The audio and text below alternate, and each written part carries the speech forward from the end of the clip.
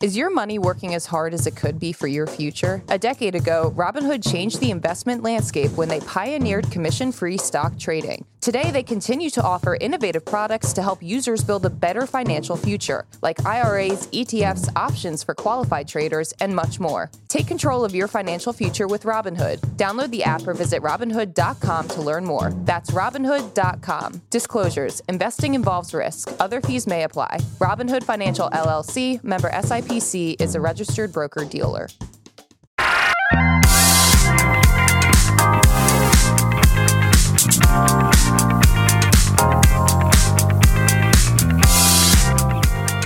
Good Morning Brew Daily Show. I am Neil Fryman. And I am Toby Howell. And Neil, you were so right.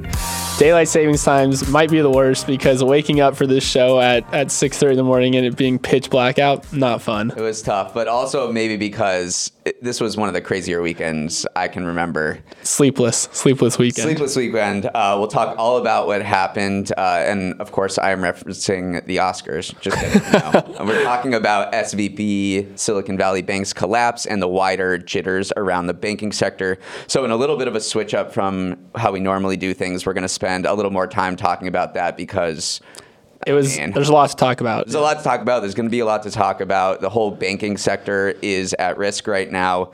Then, of course, we'll do a little talk about the Oscars and preview the week ahead, which should be a blast. But first, I want to talk about, Silicon Valley Bank. After a really nervy weekend, there's a lot of anxiety. The U.S. government announced emergency measures last night to prevent a banking crisis after the collapse of Silicon Valley Bank. It allowed SVB deposit holders to access all of their funds today, including those that were uninsured above $250,000. So I guess they were insured. Yeah. And then the Fed also announced a lending program to provide to banks in the event of a liquidity crunch. And then there was something else that they kind of threw in at the end, but what was really interesting news. They announced the closure of a second bank in as many days. The government is taking control of Signature Bank, which is a New York-based bank that recently moved into crypto. So taken together, these moves by the Fed are the biggest thing they've done since early COVID. Yeah, they actually jumped into the action. They were getting a lot of pats on the back over the weekend from certain people.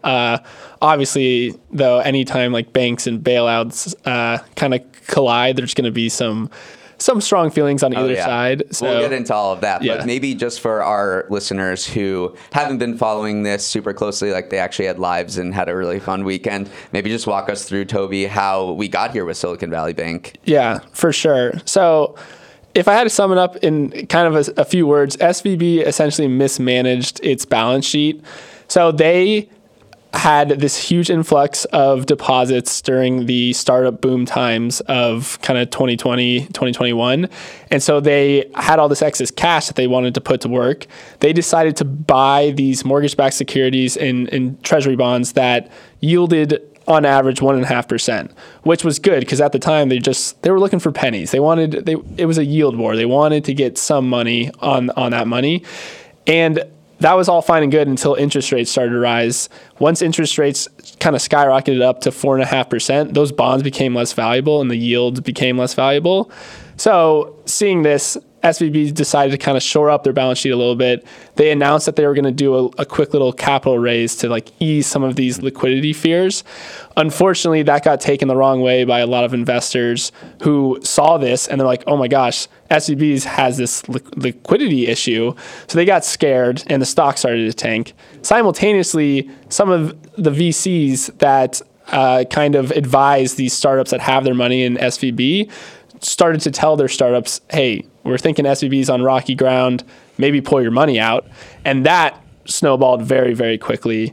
Part of the reason it snowballed so quickly is that many of the deposits in SVB are not FDIC insured. They're over $250,000. So that got a lot of startup founders really scared. They all started to pull their money out. And by Friday, SVB had gone from one of the more important banks in the startup sector to under receivership and kind of under the FDIC's control. So it really snowballed quickly. Great explanation. So maybe we should talk about how this bank for startups, I think more than half of all U.S. tech and life science startups turned into a potentially wider banking crisis, and why the Fed stepped in. Yeah, absolutely. It kind of showed the narrative was that there's two tiers of banks in this country for sure. So there's like the SIFI banks, which are significant financial institutions, which are the ones that systemically important financial institutions, which are like the JP Morgan Chases of the world. And then there's these smaller regional banks that are not necessarily considered systemically important. And so these regional banks were all, honestly, as we're saying this, like, are under the threat of a similar bank run happening from depositors. Right. So this morning, I think, so one you're talking about is First Republic Bank. Mm-hmm. So the reason Fed took this action was to sort of shore up confidence in these regional banks like First Republic Bank. We were talking, but to prevent more bank runs cascading across the economy. We had investors like Bill Ackman over the weekend sort of screaming from the rafters and tweeting like crazy, being like, if the Fed doesn't stop this, then there will be a cascading bank run and we will see a banking crisis similar to 2008 or the 1930s. Yeah, I do think what this weekend showed is that in every finance story, there's also this distinctly human side to it where it's called like fear, uncertainty, and doubt. Once people get afraid and once people see that other people are acting maybe a little irrationally, it just compounds from there. And one aspect of throughout this that is unavoidable to me is the social media aspect and also the digital banking aspect. Banks were not built to kind of withstand everyone on Twitter and everyone on social media basically saying like, hey, there's a bank run happening, the sky is falling, and also have the ability to withdraw their money digitally from an app with one click of a button. So those two things really showed how quickly something like this can destroy a bank within literally 24 or 48 hours. Yeah, and it's not over. Right. So the Fed, a lot of people's anxieties were soothed when the Fed protected these uninsured deposits from Silicon Valley Bank with the hope of that it wouldn't create a bank run today. They had a really hard deadline by 9:30 a.m. Eastern because Bill Ackman, this billionaire investor, and others warned that if they didn't get a deal to buy Silicon Valley Bank or the Fed didn't backstop all depositors, then this would be utter chaos today. Like, right. We would not be here right now. We'd be going to the bank and we'd be like, get my money out right now. So it's still not quelled all fears because we were talking to some people at startups who bank with First Republic. And I was like, so if they backstop depositors at Silicon Valley Bank, are you still going to keep your money in First Republic? And they were like, no. Like, I'm still super spooked. They're yanking their money out of First Republic. Their shares are crashing this morning. So it's clear that like there are still insane amount of jitters on the market. Yeah, absolutely. Yeah, and even though that the Fed has said, we are here for your money, there's still bank runs are not necessarily rational events. Right. Like, even if you know that your money will be insured, there's still the feeling of if there's even a 0.1% chance that I could lose my money, why not move it into a more secure bank? And honestly, what it's really done is increase the dichotomy between these regional banks and these systemically important banks. Now, people are saying it's bad for competition because all this money's inflowing, all this startup money too is inflowing into banks like Chase. And so what it took Silicon Valley all these years to build up this goodwill within this specific crowd is evaporated over the weekend, and now all that money has gone into these bigger banks. Right. So I would just say right now, as we're talking 9-10 a.m. on Monday, there's still a lot of anxiety out there. These regional banks look like their stocks are plummeting this morning. People are taking their money out, and so we'll just have to monitor what happens over the next few days. But I just want to kind of pivot to a different thing that kind of arose over the weekend in discussion of Silicon Valley Bank's collapse. And this was this heated war between tech founders and tech investors and the media and other commentators.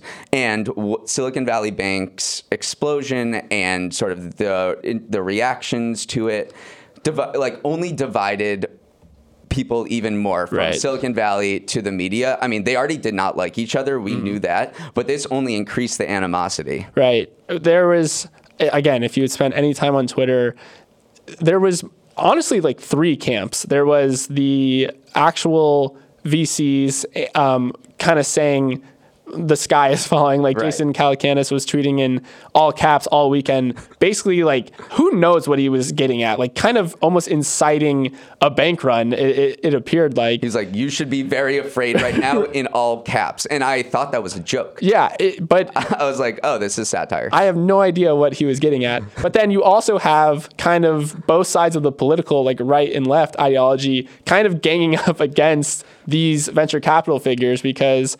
I mean, do you want to break down like kind of where each side had their gripes with like this venture capital? Oh, you're asking me? Yeah. I mean, you have the right, the Donald Trumps of the world who are doing this populist thing, and they hate the tech Silicon Valley elites, right? Who they view as liberal. And then you have the progressives who view the tech Silicon Valley elites as libertarian. So these guys are getting hammered on both sides, and they are not helping out their cause.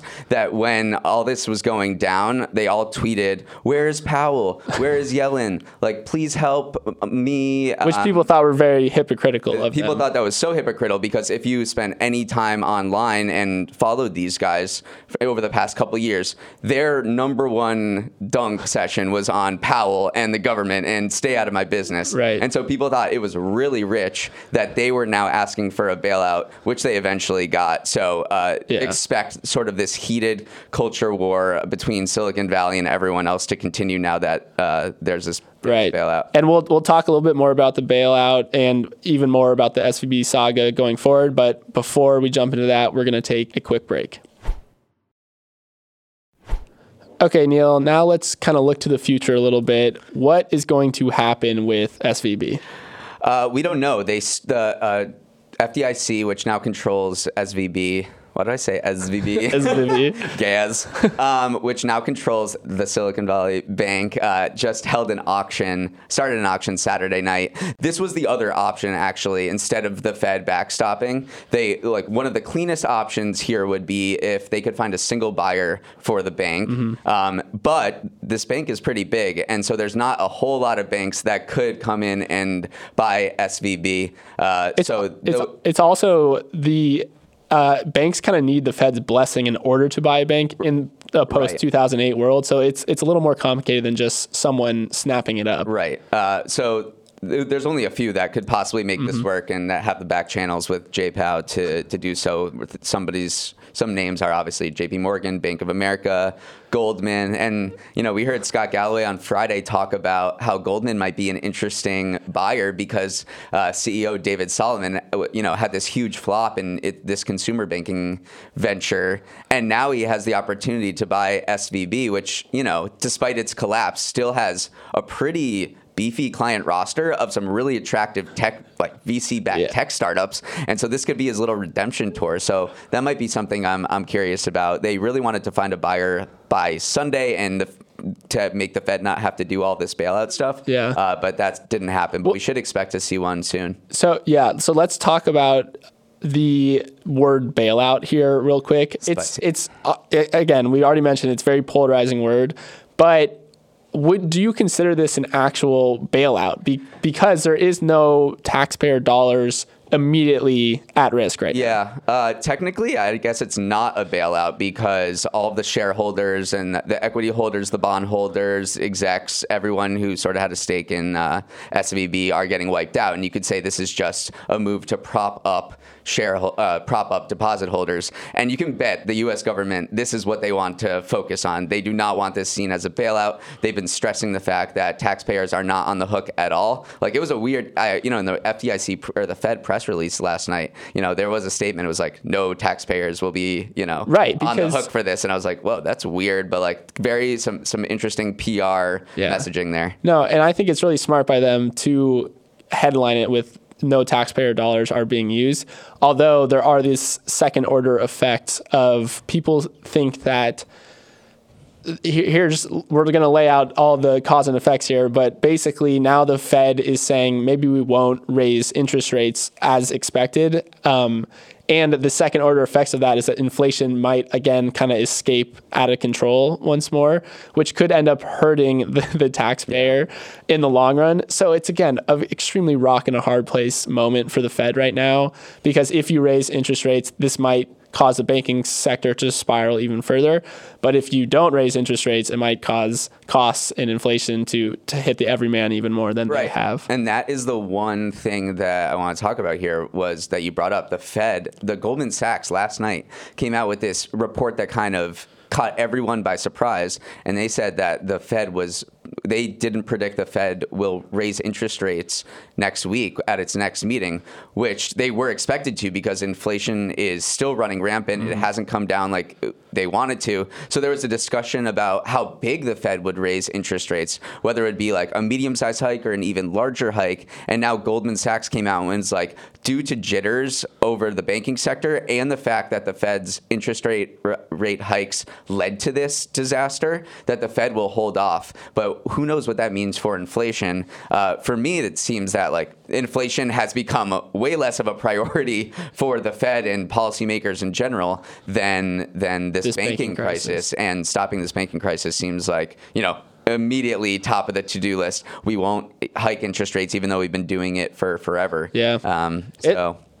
All eyes are going to be on that, on if they decide to do that or not. Okay, Neil, that was a lot on Silicon Valley Bank. Before we jump to our next topic, do you have just a one sentence takeaway? I know it's very hard to do that, but just sum it up. Like, what's your big takeaway from this? Maybe this is cheating, but my takeaway is this isn't over. Okay. Yeah, I think we're still going to be talking about this for the next days and weeks with all of the different regulation that might come out of it. So I guess my takeaway is that we've just started talking about it, and maybe I'll have more takeaways down the road. Fair enough. What about you? That's a good takeaway. My takeaway is that, I mentioned it earlier in the show, but the current banking system is not designed to function in the age of social media, in the age of digital banking. This reminds me weirdly of the Robinhood GameStop saga, where it shows when enough people are on the same page about a certain financial event, like crazy stuff can happen really fast. So that's my big takeaway is going forward. That's the most Gen Z answer. I know. Hey, it's true though. I feel like I'm being validated as Gen Z. No, actually, right now. my big takeaway is bank like Giannis. Yeah. Oh yeah. We saw, for people not aware, we tweeted out that Giannis has spread his money across 50 different banks. And so, maybe if SVB had been, or if startup founders had been a little bit more like Giannis, they wouldn't be as concentrated in one bank. So good takeaway, be like Giannis. Okay, let's jump to the Academy Awards. The Oscars were last night, and a big takeaway was Everything Everywhere All at Once was, of course, everywhere all at once. They won 7 awards. Also a huge night for South Asian artists and actors. Of course, Everything Everywhere All at Once stars Ke Huy Quan and Michelle Yeoh won awards for Best Supporting Actor and Best Actress. Also, Naatu Naatu from the Bollywood movie RRR won Best Original Soundtrack, which I was extremely happy about because I love that movie. But in order to kind of, as a vehicle for talking about the Oscars, I want to do some winners and losers. Okay. So, Neil, give me your winner and loser from last night. Winner is A24, which is this studio. It swept all 6 major categories: Best Director, Best Picture, Best All the Actors, and it was behind Everything Everywhere All at Once and The Whale. They crushed Netflix, Searchlight, Warner Brothers. A24 is an absolute cultural force right now. And people who don't know about it should, which I didn't honestly know that much about it, except that it did Everything Everywhere All at Once. But it is a force. Like, I just looked up all of the movies it's produced. Moonlight, which won the 2017 Best Picture Oscar. Midsommar, Uncut Gems, Lady Bird, 8th Grade. It even had a hand in Euphoria. Murderer's Row. And there's a billion other ones that I haven't even talked about. So they become a force in this like kind of edgy youth culture sense. But every movie you see on TikTok is basically they just make an A24 movie. Damn good movies, honestly. Yeah. So it's really cool to see this independent movie theater competitor kind of burst out of nowhere and come to dominate the Oscars. Yeah. Okay, my winner from the night, this is controversial, is actually Jimmy Kimmel, which you did not like his performance last night. It was fine. Yeah. That is why he's a winner to me, because it was fine. I hate it when the host tries to make it too much about them, or tries to make a statement, or tries to, I don't know, roast the crowd like Ricky Gervais has done in the past. I just want my host to be kind of vanilla-y, make a couple jokes, push a little envelope here and there, but he did not try to steal the spotlight, even though he did come in on a parachute like Top Gun. So I think Jimmy Kimmel did okay. His slap jokes, because obviously he had to reference the Will Smith incident, they're pretty good too. Like, he didn't spend too much time on it. So Jimmy, I know you're listening to this. You did a great job yesterday. And then my loser is actually Puss in Boots a little bit, because that movie was just incredibly awesome and had one of the best like movie villains of the last few years. It did not win Best Animated Feature Film. Guillermo del Toro's Pinocchio did, which I'm sure was a great movie. But personally, I think Puss in Boots deserved better. Puss in Boots. Okay, let's go to the week ahead. Obviously, some continued jitters over SVB. We'll pay attention to that. But besides that, we will talk about March Madness. The brackets are out. Yesterday was Selection Sunday. Kind of got overshadowed by a bunch of other things. Yeah. But my picks for the Final Four, I looked over the bracket a little bit, was Alabama, Marquette, Houston, and UConn. Heck yeah. So we'll see. Yeah. I'm big on UConn. UConn. All right, Big East, baby. I actually did go to Marquette for 2 years, so they are also a trendy pick of mine. So let's go Golden Eagles. I'm big into that. And then we also, back into the banking finance world, we have inflation data coming for the Fed. So that is coming out tomorrow. And obviously, we just talked about the fact that it's probably not going to be as important as it was before all this banking collapse happened for the interest rate hikes, but it's still really important. Inflation has not come down like we all expected it to, so we'll certainly be keeping a close eye on that. And then St. Patty's Day on Friday. I'm excited. So I was just thinking about bars. Like the bar on Friday, you got St. Patty's Day, and you got the second day of the basketball tournament. Yeah, it's going to be... So you might have to show up at like 7:30. It's a good weekend for sure. I always love to, on St. Patrick's Day, there's always the memes that come out of the fish waking up in the Chicago River to it all being green because they dye it green. And I just love that, the idea of these fish, like, what the heck? How does this keep happening? Like, why is everything green again? So St. Patrick's Day, I'm excited. And then tomorrow we have Pi Day, and I know you're a big Pi Day guy, so you better start preparing your digits. 3.141592. Okay, I won't spoil it now. We're doing it tomorrow. Okay. I'm very curious how many digits you can do. We got the Ides of March, March 15th. Let's go. And then Ted Lasso is also coming back for its third and final season, if you're a big Ted Lasso stan.